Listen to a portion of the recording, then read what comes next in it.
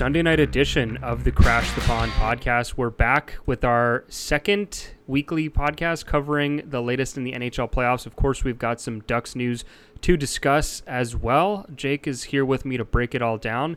Jake, I gotta say, I'm a little fired up right now for multiple reasons, but I'm just fired up for this podcast. What about you? Yeah, I'm excited. It's been an awesome week. It hit me this weekend. I think this week was the first time where it almost felt like the week went by slow in a way because there was just so much hockey on. Like, it hit me. I was like, it doesn't feel like I didn't have hockey for like 3 or 4 months before this because there's just been so much during this week. It's been awesome. Because there's been 5 games a day, basically 4 or 5 games a day up until the last couple days where it was significantly lower, but it's been fantastic. And the hockey, shocking. I mean, I kind of came into this expecting it to be good, but also came in not fully knowing what to expect. The hockey's been really, really good. It's been really fun games, really high-paced. I think even you saw some round-robin games were kind of iffy and but majority of even the round-robin games were competitive and teams were really pushing it. But there definitely was a difference between those and the qualifying round games. But it was fantastic hockey, really fun, and I think this week I realized how much I missed not only watching the games, but talking about the games. You, me, CJ, in our group text message, just talking about games each night was really nice. Being able to give you a little bit of crap because of your picks was also fantastic. We'll go over that a little bit more in a bit, but turns out my picks came out pretty nicely. Yeah, we'll get into all of that. Don't worry. You'll have your day in the sun or whatever the expression is. You'll have your time in the spotlight to bash me, essentially. Just we know that's what's going to happen. Just bask in my glory. Let's talk about the Anaheim Ducks, though. We're getting really lucky on these podcasts because the Ducks do at least one thing a week to give us ammo to talk about. So thank you, Anaheim Ducks. Keep it coming. This one, though, so last week we talked about the Sonny Milano and Troy Terry extensions. This week, the topic is a little less exciting. Sorry if I'm burying the lead here, but Jacob Larson was re-signed to a 2-year extension with an annual average value of $1.2 million a year. And so it's interesting because if you look at his contract, the contract he was on with the Ducks, it was a 2-way deal. This one, just like the other 2 guys that the Ducks have re-signed, he is going to make the same amount of money, regardless of if he's playing in San Diego or in Anaheim, which is a big deal for Jacob Larson because even though he did play a lot of games in Anaheim last season, he was still kind of one of those back and forth guys, much less last year. It's been a descending curve, but not necessarily established. So let's just get into some reactions first before we get into the nitty gritty of the deal. Jake, what was your reaction to this deal coming down? My first reaction was just kind of like, what? It came out of nowhere a little bit. It's not necessarily shocking. He was an RFA. I don't believe he had arbitration rights at the end of it. He was on his ELC, so he was kind of at the mercy of the Ducks. I think the thing that was kind of shocking was him getting over $1 million, but you look at the comparables. If you go to Cap Friendly's compare this contract tool, and the comparables for it are, Brendan Gooley is a comparable. Christian Juice, another comparable, funny enough. Interesting. Caleb Jones, you actually have Christian Juice's last contract with Washington kind of being in that realm. So you have a lot of guys that are in that 22 to 23 range, signing very similar type of deals, 2-year deals worth 1 to 1.5 in typically. And so, granted, Brendan Gooley was $800K, but still, this is kind of what you expect. And the other thing for the Ducks that I think is critical out of this and why I think it is a 2-year deal and not necessarily a 1-year deal is the expansion draft. And so a big thing for the expansion draft, for those that don't remember, is in the previous one, there was a 40-70 rule where you had to expose 1 defenseman and 2 forwards that had each of them played in 40 games in the prior season or 70 games in the prior 2 seasons. And they were under contract for the season after the expansion draft. Essentially, the reasoning for it is the NHL didn't want only players that weren't NHLers being exposed. Basically, teams found a way to just protect every single NHLer on the roster and only expose their AHL team. They wanted people to have to expose at least 1 defenseman and 2 forwards that were actual NHLers in the prior 2 seasons and were under contract. So that's kind of where this plays in my mind, is that Larson gets a 2-year deal. He played in, let me see real quick, 60 games. 60 games in the prior season. So he's only 10 away from hitting that 70 game mark that's needed. So even if he didn't play a lot for the Ducks next year, he'd hit that. And then also you factor in, I don't know if it's going to be 40-70. It may be less than each of those because of the fact that this season wasn't a full season. This season was an 80 game or 70 some odd game season as compared to an 82. So they may lessen that. So overall, to me, this is the Ducks locking up a guy for 2 years that was a guy that was drafted. You don't want to give up on your first round pick just yet. But it was also done looking ahead towards the expansion draft to have a guy that would be available to be exposed that would meet the expansion draft requirements. Because you look at the rest of the defense, here's the guys that are under contract for the 21-22 season, which is part of this. You have Cam Fowler, Hampus Lindholm, Josh Manson, and then Jacob Larson. You also probably will have Brendan Gooley will be a part of that, being under a 2-year deal, I believe. Let me just double check that really quickly. But Brendan Gooley probably will be in that boat. You also probably will have Josh Mahura in that boat. But the issue with them is they probably won't have played enough NHL games by that point in time to meet the 40-70 rule. So it really is a situation that was kind of looking ahead and planning ahead for that expansion draft. Yeah, that is an interesting angle. I also find it interesting that the first reaction to this is more about how this fits into the expansion draft than what the player actually brings to the table. I mean, that kind of tells you everything you need to know, though, doesn't it? It does, because if you look at Jacob Larson's last 3 seasons with the Ducks, or even just looking at last season, he was one of the worst defensemen in the NHL, let alone on the Ducks. And it's not just that he was on a bad team. It's that in the role that he was in individually, he just didn't bring a whole lot to the table. He was bad in his own zone, didn't really bolster the offense in any meaningful way. In fact, you could argue he was a drag when he was out there. Of course, he was saddled with some pretty poor partners. You know, he played with Corbinian Holzer a lot, and we all know how that goes. But even still, Jacob Larson is a former first-round pick, a late first-round pick. Still, it's a guy that you would like to see some kind of progress, some kind of sign, some kind of indication that at age 23, he's going to become a regular NHL defenseman. And at this point, it's going to be a huge win for the Ducks if Larson can even become a good to decent third-line defenseman. That is really his ceiling at this point. I think that the ship has completely sailed on him being a second-pairing guy, much less a first-pairing guy. And it's a shame because I think that in the beginning of his career, he did, at least on an eye test level, appear to be a little more solid. He looked like he was confident with the puck and had good mobility, but that has really faded. There's a lot of talk about how his knee injury has affected his development, but man, it destroyed his development. So I don't know how much of that really explains how this has gone for him. And I hate to compare players because sometimes it's a little unfair to both, but I can definitely use that when looking at the decisions that the front office has made. And the Ducks traded Marcus Pettersson for Daniel Sprong back when they thought that they needed more defensive depth. And I really do think that part of the reason why they did that is because they thought, well, we have Jacob Larson in the pipeline as a left shot D.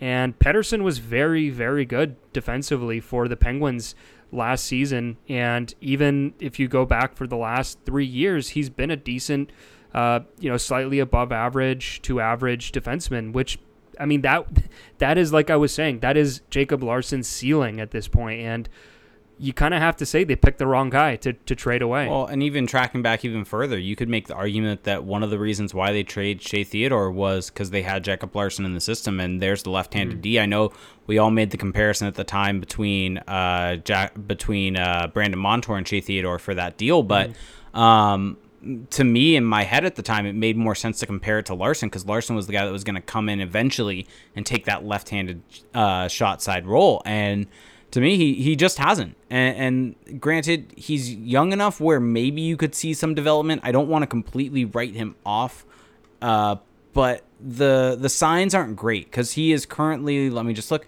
he is 23 years old. So he is starting to enter his prime. So what he was this past year, yes, there can be some development in his game, no doubt, and he could develop into a better player.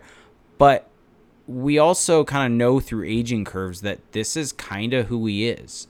He may get a little bit of a plus from it, but he's getting close to what he is. And if you're not seeing those flashes even, then that's a big issue. So if you look at him, by the way, he was a negative goals above replacement player. So he was worse than a replacement level player per Evolving Hockey in the previous season, with his defense actually being the worst part of his game, which is not great. He was negative 1.2 goals above replacement in terms of offense.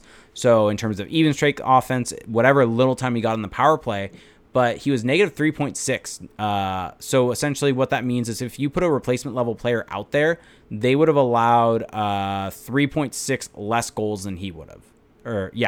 On the defensive side. It's not perfect math, but essentially he is below average. But it gives you a representation of what he is and how his performance was of the prior season. And so I think that at the end of the day, this feels like a contract that was given to him because of the expansion draft and because of he's a first round pick. I think also what else are they going to do with him? True. Were they just he was a restricted free agent, so True. There's not a market for him. The Ducks are the only team that could sign him, and so what were they going to do? Not qualify him? Not give him a qualifying offer and have him become a UFA? Yeah. I mean, that would have been a pretty shocking move, but I think for the Ducks it makes more sense to keep him around, see if maybe he can still develop into a good player, and if not, then at least you've given yourself some more flexibility for the expansion draft. So I think from a Ducks perspective, it's an okay deal. I still don't love it just because he hasn't shown that he's worth that deal. And on top of that, it doesn't do anything to abate this whole logjam on the blue line that they have right now. So do I think Jacob Larsson could become a good player, or at this point just a serviceable lineup guy? I think he could be. He has shown very, and I mean very brief flashes of having good on-ice results when he's played with somewhat better partners. Like he has had a little time with Hampus Lindholm in the past, and you could talk yourself into him becoming a decent third pairing guy. It's just the evidence for that is so slim. And he routinely looks so out of sorts in his own zone, just poor positioning, bad decision making, and he has the physical tools. I don't think he's a guy who's necessarily lacking in strength or athleticism. I just think that his hockey sense, especially defensively, is just it's not all there, and that's a problem when you're going up against NHL players who are not really caring whether or not you've developed well at that point. So we shall see. Hopefully for him it works out. Hopefully on this kind of prove it deal he can become a solid defenseman at the NHL level and can command a higher salary. That would be a great outcome for both Jacob Larsson and the Ducks, but consider me skeptical of that possibility. Same. 100% agree. Yep. So let's Noel, did you have anything else to say on that, on Jacob Larsson? No, I am all good. I guess let's jump in real quick to that the expansion draft is tomorrow, because I just saw this the expansion draft? Sorry, not expansion draft. Draft lottery. Yes. Greg Wyshynski just tweeted out at 8:10 p.m., so 3 minutes ago, for the NHL draft lottery draw tomorrow night. It will not be behind closed doors. Because it's a 1 in 8 chance, Gary Bettman will pull the winning ball from the machine live on air. Love it. Love it. That is fantastic. Milk it for what it's worth. Yeah, there's no fancy math in this where there's different number sequences. It's probably going to be 8 balls, and Gary Bettman just reaches his hand in and grabs one. Man, that is terrifying. That if is you're fantastic. a fan of these teams, but for the fans, it's great. I love it personally. But picture if he pulls a Maple Leafs ball though out. The conspiracy. I really theories. hope not. That is definitely so. For those who don't know, if you are a patron or if you want to be a patron, we are going to do a bonus episode tomorrow night reacting to the draft lottery. So it's going to be awesome. We'll do that. We'll get into some previews of the next series also. We'll actually. So for now, we will give you a taste of that, because now that we've discussed the Ducks news, let's move on to the week that was. So the NHL qualifying round is officially over, which means that we have to go back now and look at our selections, our predictions that we made. And boy, did I make some mistakes. I'm gonna get out ahead of it here and just say that I made some pretty bad picks. You were saved in this. So for those of you But that don't, no, I was not saved. Well, let's just hold on. Go ahead. Say what you're going to say. we had a beer bet on these picks where the first place, I think we said this on the last show, the person that got the most right would get a 6-pack. The person that was worst would have to buy the 6-pack, and the tiebreaker, if all things were tied, would be the correct number of games. Yep. Felix and made CJ out. and I tied. Felix made out by the skin of his teeth. He had to rely on the games to not have to buy me a 6-pack. They don't ask how. True. I got it done. So let's go over the picks here, because I mean there's a lot to talk about. Especially, I'm assuming, even if you're not a huge fan of all these teams or series, you were probably watching this week. Be honest. Even if you're a Ducks fan, hockey is on your TV, on your streaming device. You got to tune in. Let's just start with the series that was so very, very good. Pittsburgh against Montreal. So Jake had Montreal in 5, and I had Pittsburgh in 5, going against my own team, the Canadiens. And wouldn't you know it, the Canadiens won in 4. Yeah. So neither of us. Well, Jake got the team right. He got Montreal. Didn't get the games. Yeah. But what a series that was. I mean, maybe to me the most exciting series. Obviously, as a fan of the team, it was pretty awesome to watch. Carey Price turned the clock back. But hey, credit to you for showing more confidence in my Canadiens than I did. And my prediction wasn't completely off either, in terms of if you looked at the rationale behind it. Carey Price played like the Carey Price of old. We saw a renaissance in his game. Well, and Montreal, now granted, they didn't have a dominating 5-on-5 performance like I was hoping when you look at their numbers. But they kept it pretty even. Yeah, they kept it pretty even. They were in some games they even surpassed the Penguins. Yeah, they were at 48.22 expected goals for percentage on the series. So 50, basically pretty close to 50-50 when you're talking about a short series like that. And so, I mean, this was a series where basically everyone was picking Pittsburgh besides analytics. You look at a lot of analytic models. Yes. A lot of analytic models were predicting that Montreal could come out on top, with Evolving Wild, I think, actually giving Montreal the highest chance of moving on out of any team. I think that what I underrated or kind of didn't do enough research on was how bad Pittsburgh was at the end of the season. Because when I started reading Pittsburgh writers throughout the series, I didn't realize how much skepticism and pessimism there was in Pittsburgh about this team going into it. I believe when we did our Patreon episode previewing the series, I believe that I mentioned that Sean Tierney had these charts where he would go... Yeah, but you waffled on that. Because I did also, because... Yeah, I 100% waffled because I said that who knows if a rolling 7-game average really matters going into a playoffs when you've had 3 months off, but it does give you some indication of how they were playing with their team at that time. Well, I think the big thing for Pittsburgh was that there were some structural issues that were not changed in this series that really affected them, a.k.a. the Justin Schultz-Jack Johnson pairing, which was inexplicably kept together throughout the whole series, even though Jack Johnson was on the ice for something like 6 goals against, something like that, something incredible like that. So Mike Sullivan refused to go away from that. Putting in Matt Murray definitely turned out to be a mistake in net. I think he was okay in the first, 2 games, but the over-the-shoulder goal against Jeff Petrie, that wasn't the nail in the coffin. And then Tristan Jarry was fine in Game 4, but it just wasn't enough. And then, of course, the Pittsburgh Penguins' best players just didn't really come through. I mean, Evgeny Malkin kind of just sleptwalk through the series, and the Canadiens, to their credit, they really capitalized on that. Carey Price was great, but also they had a lot of great contributions. We talked about Jeff Petrie, Nick Suzuki, Jesperi Kotkaniemi. So great series overall. As a Canadiens fan, I know I've already been asked about it. I am disappointed. I'm not going to lie that the Habs now no longer have a chance at Alexis Lafreniere or the 9th overall pick. But at the same time, I think it's great to see that the young players actually were some of the best players in this series, and that Carey Price, when rested, when in a big game situation, can still deliver. So there's still a lot of positive to take away. And I'm going to jump in on that real quick, because as everyone probably knows on this, I'm very much pro lose to get first overall if you don't think you have a chance of doing anything. And we'll get into that a little bit more with another team coming up. But to me, Montreal's a team where, yeah, it may have been more beneficial long-term for them to lose. No doubt, because objectively, it was more beneficial. You could get Alexis Lafreniere.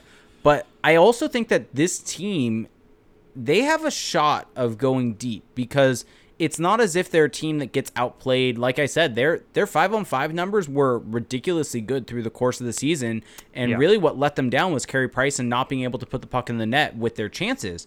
And so we saw that they got timely goal scoring in the series. We saw that while they didn't dominate play, they were held even with Pittsburgh. And so they're going up against a Flyers team that, yes, is very much in form right now. But to me, it's not out of the realm of possibility. They can beat Philly. Yeah, they could. I think that they have the chance to beat Philly. And I think that is one of the best matchups that you probably could have asked for out of the four round robin teams was to get Philly. And so I think if you're a Montreal fan, you should feel pretty good because you have a chance of moving on to the conference semifinals. And kind of once you hit there, who knows how far you can go. I think they could have beaten Tampa Bay as well. That is my hot take that I'm kind of glad I'm never going to have to find out if I was right or wrong on that. But Tampa Bay, without Steven Stamkos and their blue line kind of scares me. No Hedman either, potentially. When you have, and no Victor Hedman, potentially, yeah. And when you have Zach Bogosian out there in the year 2020, the year of our Lord 2020, in your top four, I just don't know if that's a great thing to have, even if he's playing well.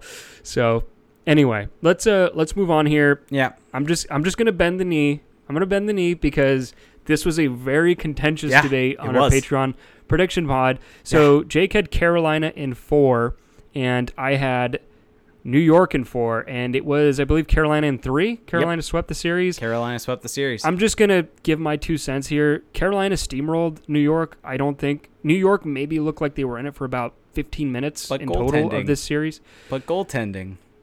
Well, the goaltending was, I don't think it was the reason that they lost. I am just giving you crap because that was supposed to be the big difference maker in this series per you.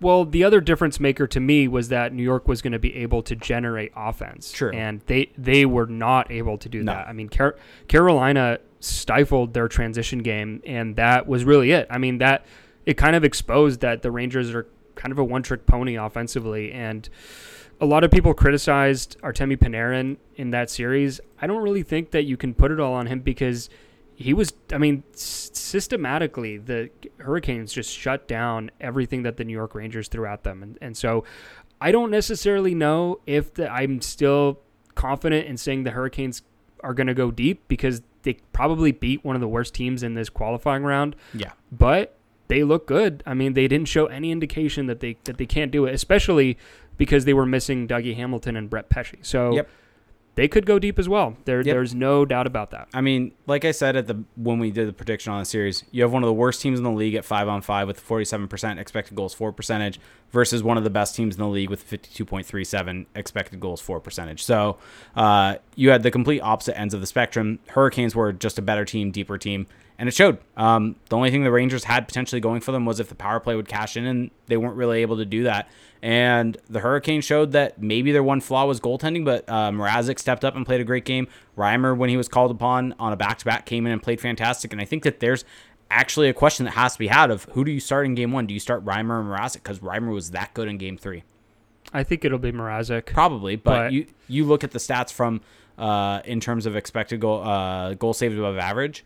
Reimer in that single game was insane. Mm-hmm. Yeah, so, I know. I mean, James Reimer to me is better than Peter Mrazek. Yeah. But that's neither here nor there. So congrats to you. You got it right. I probably shouldn't have picked the Rangers. No, you should not. I don't know why you did that. I feel like it was a contrarian pick. But there was 100%. Really there was no benefit to being a contrarian. Well, it wasn't just a contrarian pick. It was a contrarian pick with no logical backing. There was some backing, but anyway, it wasn't good enough. I do want to point out that Igor Shesterkin was injured for the early part of the series. Could have turned the tide. Who knows? He was not good in games. He was not that good in Game 3. Yeah, well, coming off an injury. That's the thing, though. I have actually a reasonable defense for a lot of the picks that went wrong. So, which Shesterkin would have made that big of a difference in that series? Maybe they win one game. A healthy Shesterkin. Carey Price showed what a goaltender can do. It may have been in 4. Okay, let's move on to one that I actually got right. So you had in New York Islanders versus Florida Panthers, you had Florida in 5, and I had Islanders in 4, and I nailed that one right on the head. So as I predicted, the Islanders are just better than the Panthers. The Panthers are not a reliable team. Sergei Bobrovsky might just not be good when he's not playing in John Tortorella's system, and the Panthers offense just wasn't reliable enough, whereas the Islanders stifling, I keep using that word, but it's such a good word, stifling defensive system. It's just too much. The Islanders break analytics. A lot of analytics team or people don't like the Islanders, but they just find a way to break that algorithm because they limit everything to the outside, and they really cut down on those quality chances. And they have just enough talent up front to make you pay. They do struggle a lot when they don't have the lead initially. I noticed that in the one game Florida won, when the Islanders have to catch up, it's a lot tougher sledding for them. But if they get out to a 1-2 goal lead, it's going to be a very slow, boring game, and we saw that in a series. Yeah. I don't really have a whole lot to say on the series. I was wrong. Didn't really have a strong opinion going in. I love how you're almost word for word reciting your prediction in our Crash the Pond website article. Because to quote Jake Rudolph, I really don't have a strong opinion on the series. I still don't. So my internal coin flip landed with the Panthers. Yep. Sure. So great. I was wrong. Who cares? Modern poetry at its finest. One of the 3 that I got wrong. Okay, let's move on to another contentious debate that we had on our prediction pod, and this one I annihilated you. So you had Toronto in 3. You had Toronto steamrolling the Columbus Blue Jackets. Yeah. How disrespectful of you! I had Columbus in 5, nailed the winner, and nailed the game. So why don't you give us your thoughts on the series? I mean, I said last episode that the reason for me going in 3 was kind of along the lines of I expected this entire series to kind of be open hockey because the fact that you had guys coming back that from a 3-month layoff, that you weren't going to be able to play that defensive structured hockey that you typically get from a John Tortorella team.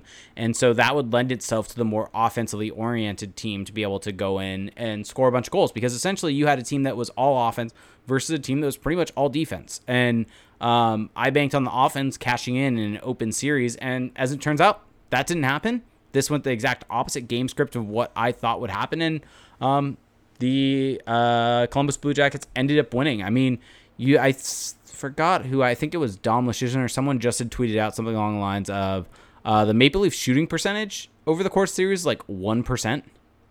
Yeah. I think the Maple Leafs could have easily won this series. It was very close. Yes. Here we go. 1.97% shooting percentage at 5-on-5. Yeah, but that's the thing. It's that, when you play the way the Leafs do, if your offense doesn't come through for you, they don't have a lot to fall back on. That's kind of the issue with that team, and that's why I felt more comfortable picking Columbus, because I feel like the way that they play is more... It's easier to do every game because it's mostly about effort and sticking to the game plan, whereas Toronto, they need the bounces, and if they don't get them... I don't know. I mean, is it even the bounces? I don't want to say. Well, you're citing the shooting percentage, which is bounces, but but a 2% shooting percentage means that it's not necessarily the bounces not going their way. It's just they were snake bitten. Right, and also, I mean, I don't want this to be a big referendum on the way Toronto plays. No, I don't either. But at the same time, I do think that this kind of showed that I think their roster needs a little more balance to it, because they look pretty bad defensively at times. Not throughout the whole series, but that blue line, I mean, they did lose Jake Muzzin early on in a pretty scary moment, but I was not that impressed with their defensive play. And maybe that's unfair because it's a short series. Also, I didn't think Frederik Andersen was great. I'll have more on that later, but it kind of just felt, it kind of went exactly how you thought it would go if you were a Blue Jackets believer. Oh, yeah. This played in the script of what the Blue Jackets wanted. I mean, they easily could have won this series in 4. I mean, outside of a miraculous comeback from the Leafs to push it to Game 5, there shouldn't have even been a Game 5, basically. Kind of moving on with this series, though, real quick, now that the Leafs are out, and you mentioned it right there, the fact that the Leafs are a little bit top-heavy in terms of offense, and they don't really have the best depth on the blue line. I have this hot take kind of continuing to go on in my head. And we're not going to really get too much into the draft lottery because we're going to discuss it more in depth tomorrow after it happens. I would love to see the Leafs win it simply because I think that makes it much easier for them to move on from a Mitch Marner or William Nylander and make a move for a defense. And if you're the Ducks, why would you not try to see if you could maybe swing a Mitch Marner for a Hampus Lindholm type deal? And Hampus Lindholm is a guy that is 26, I believe, or maybe no, he's 27 now. Yeah, he's 27, so he's in his prime right now. I mean, this is going to be a tough sell for Ducks fans, but Hampus Lindholm most likely is going to be aged out of his prime with the prime ending around 29. By the way, he is. I thought he turned 26. 20. Okay, he's 26. No. Yeah. Okay. But regardless, so he'll probably be 28, 29, maybe 30 by the time the Ducks are contending, not just in the playoffs, but contending again. Well, why don't you just trade Josh Manson? I mean, you could, but will Manson get you Marner? Well, I mean, I guess you could. It would be a lower tier deal, but I think you'd rather give up Manson than Lindholm. True. If you're the Ducks. Ducks. But my point is, so this all kind of wraps in. The Leafs are probably going to look to move a forward that's paid too much more than they would want for some defense that can help their D. And that's why Lindholm came into my head, because that's the higher ticket type of guy that they would be looking for. You would probably have to move. You'd probably have to move additional pieces if you're the Ducks to get Marner, because you have to make the money work. And so maybe Raquel is in that deal, and maybe it becomes a much bigger deal from there. But still, I think that the options become open where the Ducks could potentially get a guy that's 23. That's just entering his prime and kind of aligns with a lot of the Ducks players more so. Keep in mind, Marner's the same age as Troy Terry. Yes. Well, that's the thing, is a lot of Ducks fans, and I kind of get it, they don't like to hear trade another defenseman because the Ducks have been doing that nonstop the last couple of years, and look where it's led them. They're one of the worst defensive teams in the league, or at least bottom tier. Yep. So what is the rationale? But at this point, what is there left to really save? That they're not a really good defensive group. If you can keep at least like two of the three of Fowler, Lindholm, Manson, and you go get an elite forward that is going to be around for the foreseeable future and that can be a part of that next wave of Ducks, that makes a lot of sense for Anaheim. At some point, you kind of just have to cut the cord on this blue line that I just don't understand why people are so against moving on from any of these guys, because at the end of the day, the group as a whole hasn't been that good together for the last almost 3 years now. I think the big sticking point is some people, I think they view them as still being young enough where at 30 they're still going to be in their prime. Only Lindholm is kind of young at this point. Yeah, but even then, he's still in the middle of his prime right now. And I think that's the big thing that we need to make sure we shift our mentality on, is 23 to 30 is probably the prime age for a defenseman, maybe even 29. And so once they get past that, they're going to start declining. And so to me, it's simply resupplying the talent to match up with the contending window. And I've mentioned contending window a bunch on this podcast. That's what the Ducks really need to be focusing on. And yes, you want to have some older guys to be able to help them learn to win and have leadership and all that type of stuff. But if you keep one or two of Fowler or Manson, there's the older guy for this group moving forward that helps them. And so you can fill in guys and you can make trades. The guy that would make sense to move would be Fowler. But the problem is he's got the no trade clause. Yes, would he accept it? Would he go to Toronto? He might go to Toronto. He might go to Toronto. Windsor. Yeah, I think that's probably one of the few places he'd accept a trade to. Well, he's and from they're the a contending team. Yeah, I mean he would be very fun to watch on Toronto. But does he solve their issues? Would they? Well, that's the thing, is I think they need a Lindholm or Manson more. But I think if you're the Ducks, I think you'd probably prefer to keep Fowler and Lindholm out of those three. Manson is the one you want to move off of, but Manson is the one that doesn't net you as much capital. So there's a lot going on there. But I think for the Ducks, they do have to be thinking that way a little bit, because it's not really going to happen through the draft at this point. 6th overall pick is good, but it's not it's not a cure-all, and so you've got to find other ways. You've got to get creative. And so if the Leafs win, I mean, the Leafs may move a guy no matter what, even if they don't win Lafreniere. But if you get Lafreniere, then it makes it even easier to make that decision because you have a cheap guy that's going to be coming in and taking over that production. Right. So stay tuned. Maybe the Ducks do kind of come to reason. We'll see. I think it's at this point it's getting hard to defend just clinging to this blue line, especially because the Ducks don't look that great for next year either. Well, it's getting hard to defend this core as being a core that can lead you to the playoffs. I mean, the fact that the Ducks are in a rebuild kind of tells you that this core isn't good enough, that they need to retool and get people in that will help out the next core. Yeah, and the Ducks made the playoffs 3 years ago, but they didn't win a game, and they did not look that great doing it. No.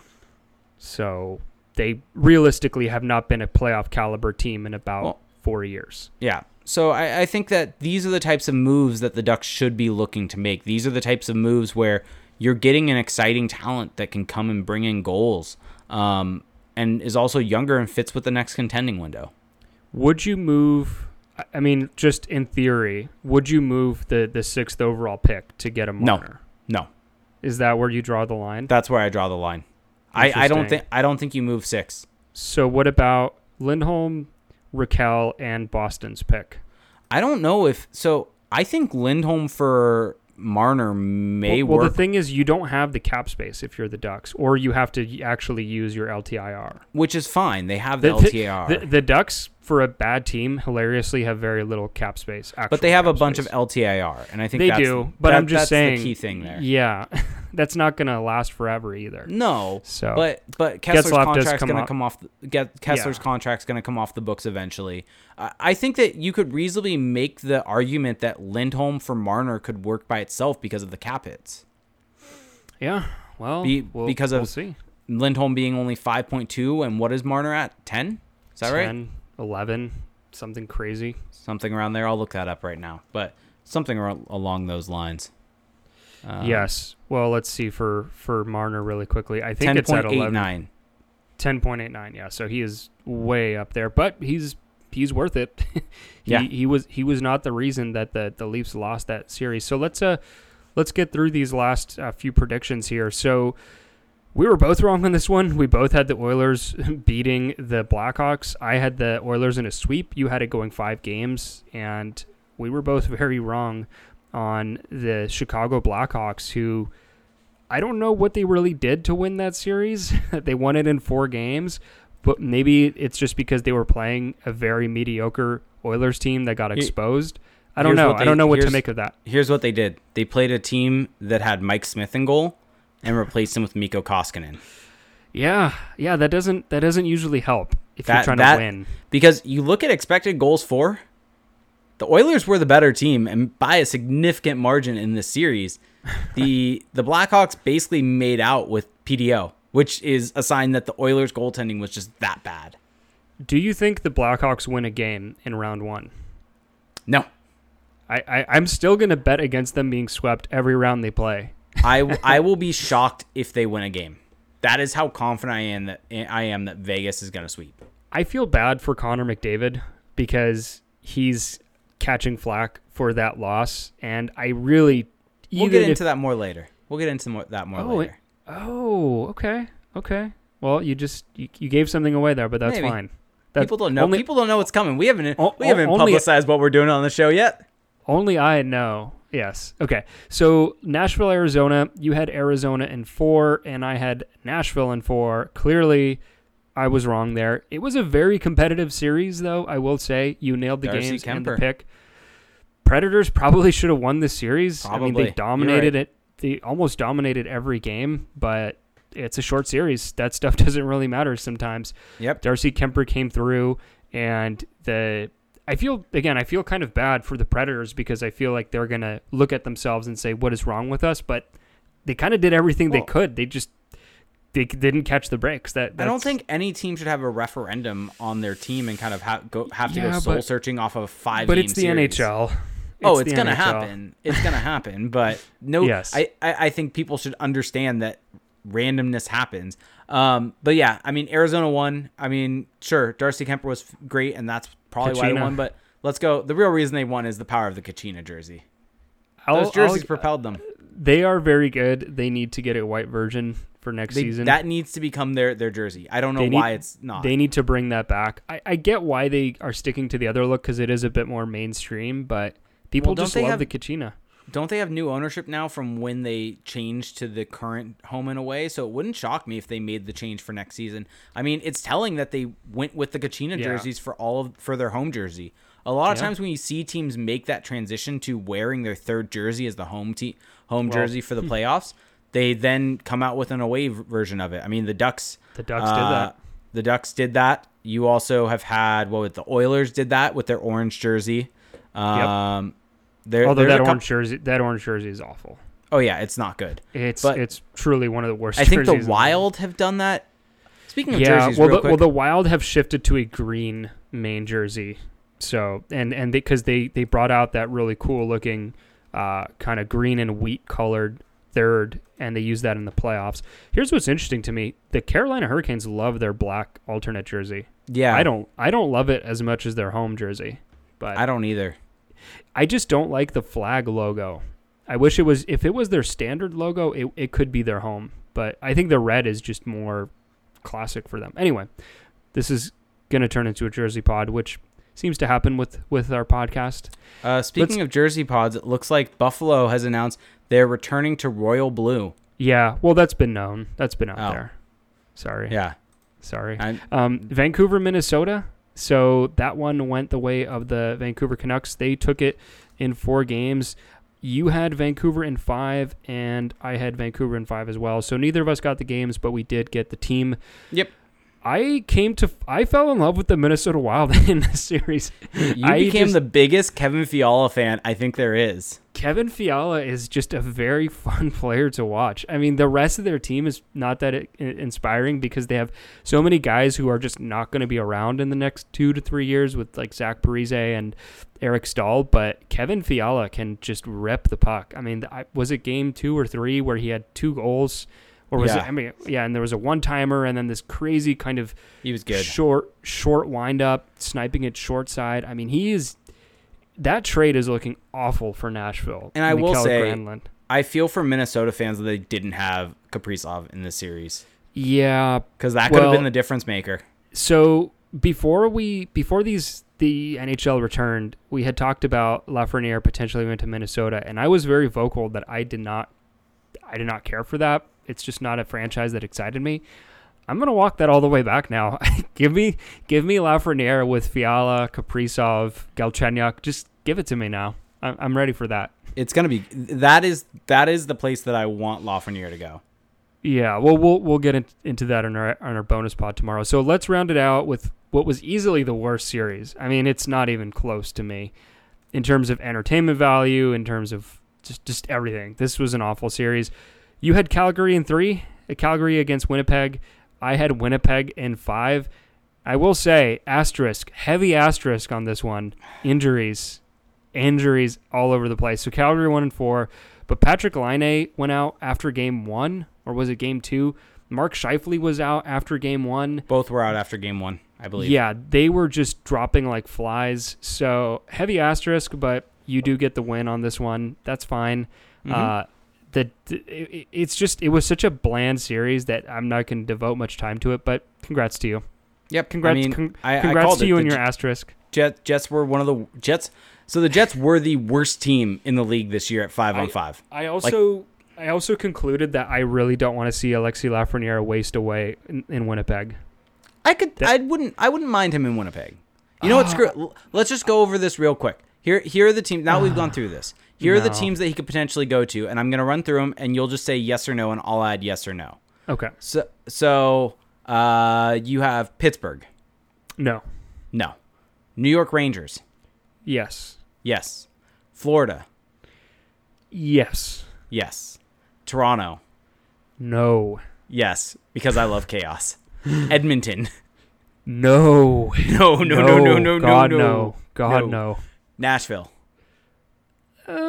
Leaning towards yes, so I'll go yes. Yeah, hard no. Hard pass. Minnesota. Okay. Yes. Yes, that is my top destination. Winnipeg. Winnipeg. No. Out of those, Winnipeg's a yes for me. After going through the rest of the teams, Winnipeg's a yes. I think the top for me is Rangers because it's an original 6 franchise that is not the Toronto Maple Leafs. They did get Kako last year. I'm just iffy. I just think that he would be a lot of fun on that particular team. That's fair. They already have kind of a fun core, and I think you put him in there and they get a lot more exciting. And I feel the same way about Florida as well. I think if you put him on Florida, I think that could be interesting. Minnesota, we've talked about it. But yeah, Pittsburgh, Toronto, Edmonton are just hard no's for me. I just anything. Honestly, at this point, I would just take anything but Edmonton because we all know that's what's going to happen. Yeah. Okay. Let's get down the list here of our topics. Let's move on to the next thing. So the hero of the week. So for the foreseeable future on our Sunday pods, we're going to be doing categories and we're going to be handing out awards. So we're going to do Hero of the Week to start it off. We'll keep the suspense rolling to find out what the awards are as we move along. Hero of the Week. Who is your Hero of the Week? My Hero of the Week is going to be the one and only Sebastian Aho. 8 points in 3 games. Wow. Okay. Just so good. And that goal where they scored going inside out on Tony DeAngelo and going backhand shelf was just on so his beautiful. Knees. Falling on his knees. Just so good. 3 goals, 2 primary assists, 3 secondary assists. So 5 of those 8 were primary points. Just so good. Why did you have to bring him up? Because he was why are you so mad? The Canadians offer sheet him. That's right. Yes. So. I forgot. I actually had forgotten about that completely. Still salty about that. It's okay. 15 shot attempts in the 3 games in all situations.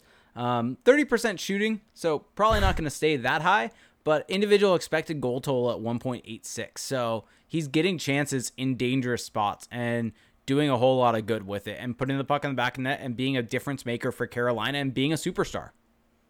Yeah, Sebastian Aho's backhand falling to his knees was better than my best backhand that I could muster with like a head start going into it that I could ever hope for. So that was a sick goal. And yeah.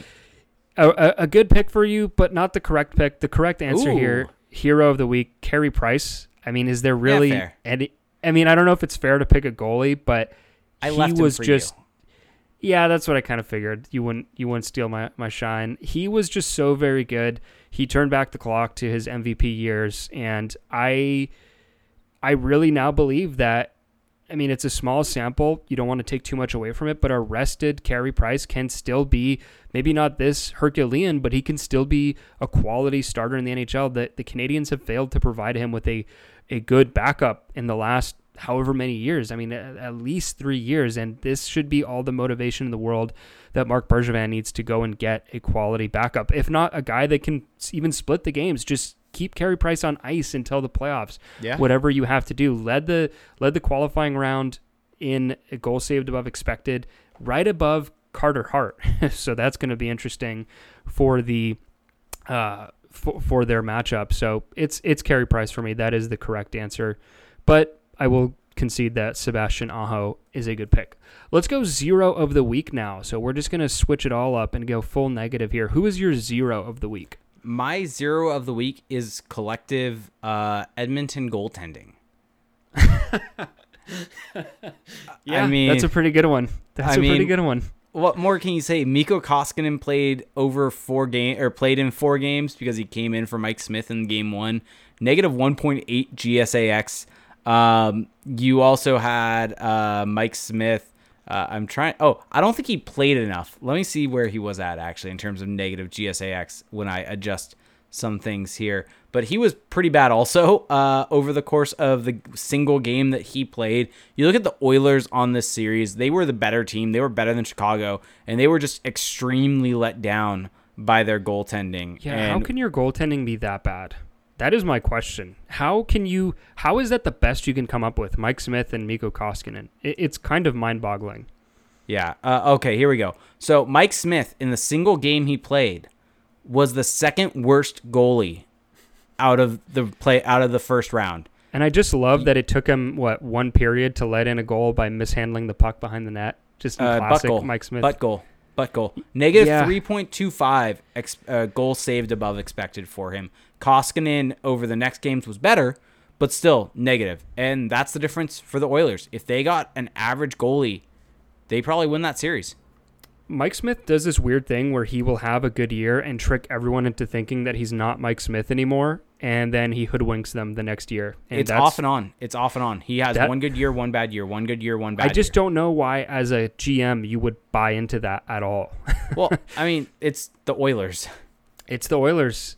God bless them. It's the Oilers. You have the Zach Cassian deal. I saw a great thread about that was just absolutely trashing Ken Holland on that deal and just... Yeah, Ken Holland is massively overrated as a GM. Speaking of general managers, my 0 of the week, the now former general manager of the Florida Panthers, Dale Talon. Ooh. So I'm going a little off script here. Somehow, for whatever reason, I thought you were going to go Chayka there, but when I heard former, but... Yeah, I mean, I don't... He doesn't qualify for this award, in my opinion. No, he does not. It's just I heard now former and instantly went to Chayka. Dale Talon was fired as soon as the Panthers were eliminated, which says a lot about how things have gone for Florida over the last few years. But if you'll recall, I believe it was Dale Talon who oversaw both Riley Smith and Jonathan Marchessault being claimed by Vegas in the expansion draft. Yes. And he also traded away Vincent Trocheck at this deadline. Yeah, his whole tenure has been kind of looked at by some as this pushback on analytics and how the Panthers were quote-unquote an analytics team before him. That's kind of dubious anyway, but there was a lot of talk about how he was coming in to clean it up. He even had a quote, "Thank God I'm back," something like that. And yeah, didn't work out too well for old Dale Talon. You look at the position he's left the Florida Panthers in, signed Sergei Bobrovsky to an insane contract, 8 years, $10 million a year, and with a full no-move clause. I'm going to go out on a limb here and say that that's not looking pretty good right now for the Florida Panthers. And so, sorry, it was a 7-year deal. My apologies. Anyway, horrendous signing. You should never sign a goalie for that long at age 31. And then has just kind of hemorrhaged talent the last few years from this team. I mean, I'm going through his trades of recent years. Vincent Trocheck is a weird one. Granted, he got decent return on him. Trading away James Reimer is an odd one to me still, to get Scott Darling in a 6th-round pick. And Reimer really showed what he could do this past year. Trading away Jared McCann and Nick Bukestad for... Granted, that's a decent trade for a bunch of picks. Well, look at the Michael Matheson contract. I mean, this crazy long-term deal for a kind of just whatever defenseman, and just constantly trying to buy success or lateral move your way to success. It just hasn't really worked at all. I mean, wait. So you're telling me that making deck chair shuffling moves does not help you be successful? Is that what you're telling me right now? I knew you were going to pick up on that. I mean, you said that I don't know if you were doing that to bait me there. But, I actually wasn't. Oh boy. It was inadvertent. Oh boy. Yeah. Well, I think the Florida Panthers are in a better place now that they don't have Dale Talon. I don't know where they go from here, but he is my 0 of the week because I really think his tenure in Florida was just truly, truly unsuccessful. Even though they were an okay team this year in the regular season pre-shutdown, but yeah, just a 0. Let's move on here to a more joyful topic. Former Duck spotlight. So who do you have? I can't imagine. I can't imagine who you have, honestly. But just go for it. This is a fun topic that I decided to throw in to keep all Ducks fans kind of listening and tuned in, because I think that's one fun thing just of the playoffs. Taking credit. Seeing former Ducks. I mean, sure. I mean, I came up with it, so taking the credit. I'm gonna go with Sami Vatanen. Interesting. He's a player that I had actually forgotten got traded to the Hurricanes until the very first game. And I was like, oh, wait, there's Sammy. And he was featured in a fairly prominent role, playing 57 minutes over those 3 games that they played, and was pretty featured on the power play with Dougie Hamilton being out. And he had 3 points over the course of those games. His 5-on-5 numbers weren't amazing, but he was a positive contributor. And really, the reason why you have Sami Vatanen is to have his ability on the to quarterback a power play, and that's what we saw. And so wanted to give him a little bit of spotlight because Sammy Vatanen was one of my favorite Ducks when he was here. So my spotlight is a bit of a low light, and I do apologize to Frederik Andersen and his family, but he was not very good in this round for Toronto, and he's not the reason they lost. We already talked about that, but the goal he let in, the second goal that Columbus scored in the deciding Game 5, felt very, very familiar, very reminiscent of the goal he allowed from the corner along the goal line to Jonathan Toews in Game 7 of the 2015 Western Conference Final. Thanks for bringing that up. Yeah, well, it was a kind of similar goal, dead angle goal in a deciding game, and squeaks through his pad or his arms, whatever it was, and it ends up costing the Leafs a shot at moving on. Now, of course, like I said, it's not all his fault, but a lot of people at the time kind of panned the decision to move on from Frederik Andersen and really put all the faith in John Gibson, and I'm just going to take this moment to say that the Ducks made the right decision there. Yeah, they 100% made the right decision. I was a bigger Andersen fan at the time than I was a Gibson fan, but the correct decision was made. Gibson was the better goalie. He was always projecting to be the better goalie. Andersen was the guy that was probably going to help a team more at that time than Gibson was, but Gibson has definitely become the better goalie out of the two. He's exceeded the hype, I think, which doesn't always happen, but he's managed to do it. So yep. I was going to maybe throw in Corey Perry, who did have a goal in the round robin. I actually thought you were going to go with Corey Perry, even though he only had one goal, but I thought that's where you were going. The round robins were a thing that happened? Yeah, they were.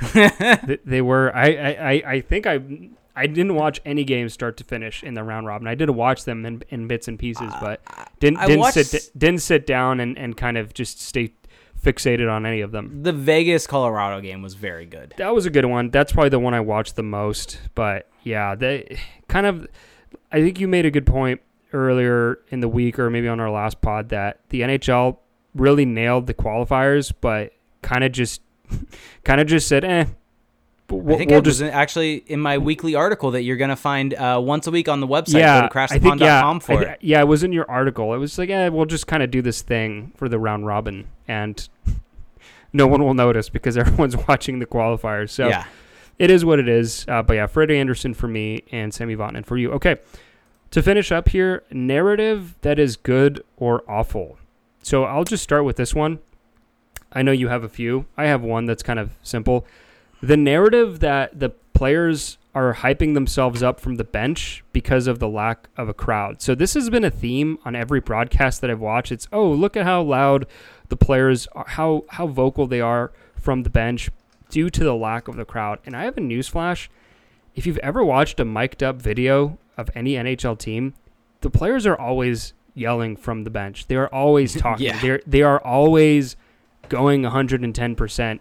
Crowd or not. And I'm not saying this because I want to denigrate crowds and say that they don't matter. Of course they do matter, but I just got so tired of hearing that on every broadcast. Oh, the players are having to hype themselves. I was like, no, they're not. They're playing for the Stanley Cup. They're playing for their lives. They're playing for all these things that come with success. I don't think they need any additional motivation. And so that was one narrative that got old and tiring, and I just wanted to put I feel that like to bed. we could change this because most narratives aren't good if we're focusing on them. Well, this could be a good narrative. This is an awful narrative. I mean, so I have two. One of them I've actually scratched after looking at some numbers, but the two that I have, one I heard in today's game, one is one that we saw earlier on in the week, and I feel like has definitely manifested since, but that Connor McDavid cannot lead the Oilers, and he's the reason why they lost. Connor McDavid is not the reason they lost that series. He is so good and actually had an insane series if you look at expected goals for percentage. I believe he was one of the best players in the league in terms of driving play. I'm trying to get it open very quickly right now so that I can give you those exact numbers. But if you want to try to focus on a reason why why a team lost, trying to say that Connor McDavid cannot lead a team is just complete BS.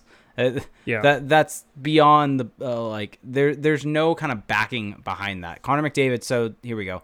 64.39 expected goals for percentage while he was on the ice, where he had a 49.56 goals for percentage. That's not him letting the team down, that's the team letting him down. And if you were to look at box score stats as compared to just on ice stuff, And these box score stats come in all situations, so not just in 5-on-5. He led the entire qualifying round in points. He had 9 points in 4 games.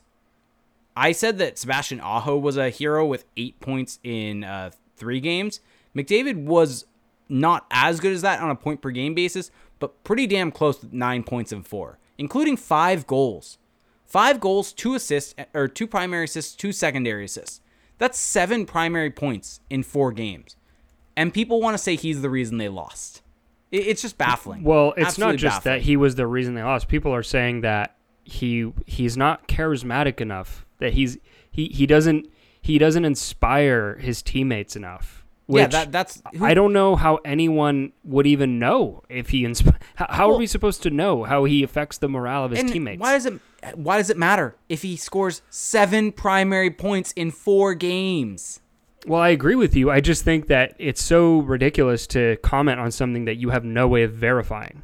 It's just this unknown that we're supposed to judge from this very limited sample that we have when it comes to charisma. It's almost as if having bad goalies lost the series for the Oilers, and that's on the general manager. And also, I just don't understand. league. It goes back to this whole thing of why does a guy have to be shouting from the mountaintop, the rah-rah leader, to be qualified as a great leader? Scott Niedermayer was not that for the Ducks, and it was widely reported that he was a lead-by-example type of guy, and Chris Pronger was the more loudmouth in the locker room. And Scott Niedermayer was the captain. Yeah. Yeah, Zach Kassian is the loudmouth for the Oilers. They don't need Connor McDavid to be that. Yeah. Okay, Yes. and the other narrative that I just laughed at today, granted, it's not as big of a narrative, but it was one that just made me chuckle, was Mike Milbury on the broadcast tried to say in Game 4 for the Maple Leafs against the Blue Jackets that Jason Spezza's fight was the turning point in the game for them, that this fight that happened 13 minutes and 52 seconds into the second period when it was 2-0 against the Maple Leafs, that was the turning point, completely ignoring the fact that there was a period intermission. The Blue Jackets scored another goal in the third period, and then the Leafs mounted their comeback with 3 minutes left. It's almost as if people try to overhype the narrative that fights energize a team and try to construct it to help their point that fights matter, when in reality, it didn't really actually do a whole lot. Like, it probably helped a little bit, but the narrative that's the turning point in that game is just... No. It was beyond belief for me hearing. We're gonna have to come up with some positive narratives, because I think this is gonna become. We could just say, what is the bad narrative? That was what I was saying. Oh, here, this is also here. This is a 0 of the week. Lewis asked this question, and it goes along with the 0. NBC not having a shot counter. Yeah, that is becoming. It's 2020. That is becoming almost untenable. It is untenable in the year 2020 because almost every other network has it. All the regional sports networks have it. Sportsnet has it. It's just insane. And also, what makes it more frustrating is that they will actually put up the shot count, but it just won't stay there. And they'll even put shot attempts. It's like, just leave it there. Just stay, please.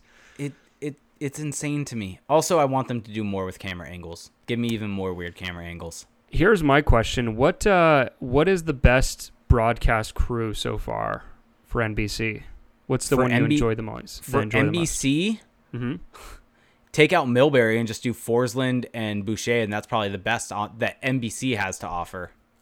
No love for McGuire? I think no. But between the two guys that are between the glass, between Pierre McGuire and Brian Boucher, I'll take Brian Boucher every day of the week. I think John Forsland's the best play-by-play that they have, play-by-play guy. Although I will give a shout-out. I think having Mike Tirico calling hockey games is amazing. He's just a guy that has a great voice, and you can tell he does his research because, I mean, for those of you who don't know, Mike Tirico is kind of a catch-all type of guy.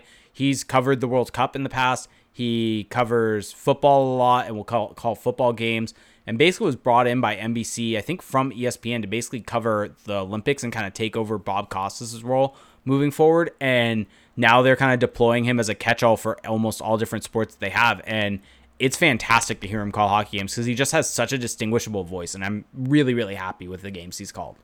Yeah, absolutely. He was great. I think The only other thing I'll mention about the broadcasting, I don't know how many people that listen to our show caught this, but I was watching the Sportsnet feed for the Leafs comeback, when they won in overtime with Matthews scoring. Jim Houston, when Austin Matthews scores, and he just says, Kasperi Kapanen.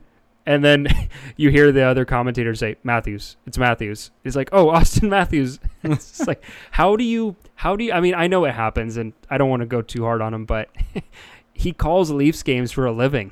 How do you mistake Kapanen with Matthews? I know their numbers look similar, but I think they're different handedness. So anyway, that was pretty funny. It's been a great week. Honestly, this has been awesome. Hockey is back, and now the playoffs start. Now we always talk. Every year we talk about how the first round is the best time of the year. So we just got this amazing qualifying round, and now we get the first round. So now that the qualifying round is over, let's circle back to a conversation real quick before we kind of wrap up, because we're just past the hour mark here, so we'll probably wrap up kind of soon. But let's circle back to a conversation you, me, and CJ had multiple times, more so in our text messages than I think on the show, about whether we considered it the playoffs or not. Not about the NHL and their weird, wacky definition, but if you don't consider the play in the playoffs, then technically the Oilers, the Leafs, the Penguins, all of these teams are not playoff teams. Do you think that is correct, or would you consider them, if you were to look back, that they were a playoff team this year? I mean, were they a playoff caliber team? Sure, but I don't know if I can consider this the playoffs when you have the 12th seeded teams in the playoff in these qualifying rounds. But if you know there was a best of 5 that is random, like we talked about the Oilers and their goaltending giving up, screwing them over. Yeah, the Oilers had a playoff spot basically locked up by the time this stopped. I understand. It's honestly, nothing makes sense. No, that's fair. I don't even know. I think that people will look back on this year and just have a big asterisk. Yeah, but, this is so, I mean, hopefully this is so unique and not to be repeated again that I'm just kind of throwing my hands up at this. Yep, and just enjoy it. But I think that we'll probably get 2 weeks before the next round ends, is about probably, because I think the first round typically takes about 2 weeks. Yeah, a couple weeks. Now, yeah, so the Game 7s are all slated for the 23rd at the latest. So, yeah, the next couple weeks. Let me just ask you this to wrap things up. What's the first round series that you're the most excited for? The first round series that I am most excited for, I mean... Is it Boston, Carolina? Let me give one East, one West. Okay. Boston, Carolina in the East, because I think Boston got screwed by this entire format with the round robin.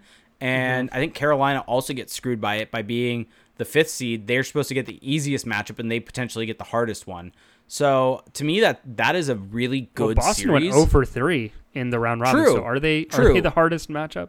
I mean, who knows when it actually push comes to shove and they're in a knockout game, in a knockout series, if that play still stands. Also, who knows what their lineup is going to be? True. So I'm interested to see that series, no doubt. I think the Western series I'm interested to see is the one I do not expect to last that long, which is Vegas-Chicago. Really? Why is that the one that's the most interesting? Because I want to see the numbers play out correctly and have a team that is just better, dominate, and crush. So overwhelmed. Yeah, it's one of those where I want to watch because I just want to see Chicago not be able to get out of their own zone. Yeah, that could be really ugly for sure. I mean, it will be hilariously bad. There's going to be at least one game where the shots are going to be some ridiculous disparity after one period, like 30-7 or something. Yeah, that series, the disparity of talent between those two teams is so huge. You could maybe make the argument that the forward groups of the two are equal in terms of the high-end talent, at least. I don't think so. That you could maybe make the argument about the high-end talent, but the depth Patrick Kane has become very overrated. True. Watching his games and looking at the numbers. I'm just saying there's an argument. I understand, but a lot of people say that about Chicago, and I think when you look at their team and you actually watch them closely and look at the numbers, Patrick Kane, if he doesn't have the puck on his stick, is not doing a lot of moving. Yeah. He's that guy who's just coasting for points, like in beer league, basically. So that's what he reminds me of. So in this past season, Vegas had an expected goals for percentage of 56.45%. Chicago, on the other hand, had an expected goals for percentage of 47.38. I'm actually shocked it's that high. I thought it was going to be even lower. They're 26th in the league. Yeah, they were not good. This is a matchup of the best team in the league at 5-on-5 versus one of the worst. Should be fun. Should be fun if you're a Vegas fan. What if Chicago pulls the upset? You also have the goalie that Chicago traded away going up against them. Yeah. No, it should be a sweep, but I would kind of love if it wasn't. So outside of the Canadiens-Flyers series, which is obviously the one I am the most excited for as a fan of the team, it's actually probably the best matchup in the East, I would argue. The matchup I'm the most excited to see, I think it's Lightning Columbus. How could it not be? I mean, the Blue Jackets pulled the insane upset last year, not only beating the Lightning, but sweeping them. They just beat another team that really resembles the Lightning. I mean, down to even the jersey colors and pattern. And the Lightning didn't look awesome in the round robin. I mean, those were obviously games that didn't matter at all for them. So I'm just curious how this is going to play out. I really think the Blue Jackets could do it again. I'm almost tempted to pick the Blue Jackets to win again. Why not? Yeah, I mean, hey, it's not an official prediction, but I don't know. I mean, Steven Stamkos, he's out indefinitely. John Cooper literally told the media to stop asking about Steven Stamkos. Do the Lightning need him to beat the Blue Jackets? No. Would I feel more confident in the Lightning if they had him? Yes. So it'll be really interesting. In the West, outside of the series you just mentioned, I'm going to go with Avalanche Coyotes. I think that I love watching the Avalanche play, and I'm just wondering, now that the Coyotes are playing a team that's of a much higher caliber in the Avalanche, how will they respond? Because they kind of snuck by Nashville, but Nashville is not a perfect team by any means. Colorado is much closer to being perfect, and I'm just curious what they will look like in that setting. So it'll be interesting. By the way, for anyone that cares about how predictive models worked for the first round, the best one in terms of predicting the first round was Micah Blake McCurdy's Ineffective Math. Second was Evolving Wild. Third, Money Puck. Interesting. So, interesting. Not really anything of importance there, but just an interesting thing. Well, on that note, we are going to wrap up. Thank you, everybody, for listening. A couple of different ways that you can support the show. We've talked about it at least 5 or so times in the show now, but we do have a Patreon page, and we've been keeping it going all throughout the last few months. And now that we have new stuff to talk about, we're ramping it up. So for $1 a month, you can join our patrons only Discord chat, which has honestly gotten really awesome in these playoffs. I mean, everybody coming in to roast me when the Canadiens are actually winning. All the banter about the different games and when Ducks news breaks. So it's a lot of fun. And obviously, once we get back to normal, whenever that is, cross our fingers, we also do live in-game chats when the Ducks are playing. So that Discord chat is a lot of fun, especially if you're a diehard fan and you kind of want to just chat with people who kind of see the game like you do. Now for $5 a month, you get that same access to the chat, but you also get access to those bonus episodes we've been talking about. It's 2 bonus episodes a month for $5. It's honestly, if you enjoy this show, if you enjoy what we do, it's really an easy way to support us. Now, a way to support us that doesn't cost you anything, but that still has a big effect, just search for us on Apple Podcasts and leave a rating and a review. Those go a really long way. They take maybe 2 minutes to fill out, maybe a little longer if you want to be more heartfelt. You can check us out on crashthepond.com. You can also check out Jake on Twitter at reindeergames91, and I'm on Twitter at Felix_Sakar. And did you mention Twitch? Yeah, and also when we do these pods, we are broadcasting them live on Twitch, so that's at twitch.tv/crashthepond. So, Jake, you want to explain to everybody how that works? Yep. So if you have Amazon Prime, you get 1 free Twitch Prime sub each and every month. And so all you have to do is hit that subscribe button after you link your Amazon Prime account to your Twitch account. It is completely free to you, and it's a way to support us that really does help out significantly. With that, you get special badges in the chat, special emotes, that will come in for you specific to this broadcast. And it's a lot of fun, and it helps us out more than you can imagine. And I'm not sure if Felix mentioned, because he cut out slightly there. So for the video feed, sorry about that slightly. But for the Patreon, we will be recording one tomorrow night. We mentioned it slightly, but as you listen to this, it will actually be tonight we're recording it. But we will be going over the impact of that draft lottery and how the fallout, who will get Alexis Lafreniere from that. And we'll also be going in depth on all of the first round previews and giving you our full thoughts. We'll probably have an article up on the site with more brief thoughts. So our picks should be on the website, but the more in-depth reaction and everything like that. And you can hear me and Felix kind of get into it like we did last round. Yeah. That was a lot of fun. I need a big bounce back from last time Maybe around. you should take my advice when we're really on the opposite sides of arguments, because as it turns out, majority of the things that we got into an argument over, I was correct on. Yeah, but injuries. Injuries. Never forget injuries. Sure. All right, folks. Well, hey, thanks to everybody for listening. Hope you have a great week, and we will catch you next Sunday. Talk to you then. Bye.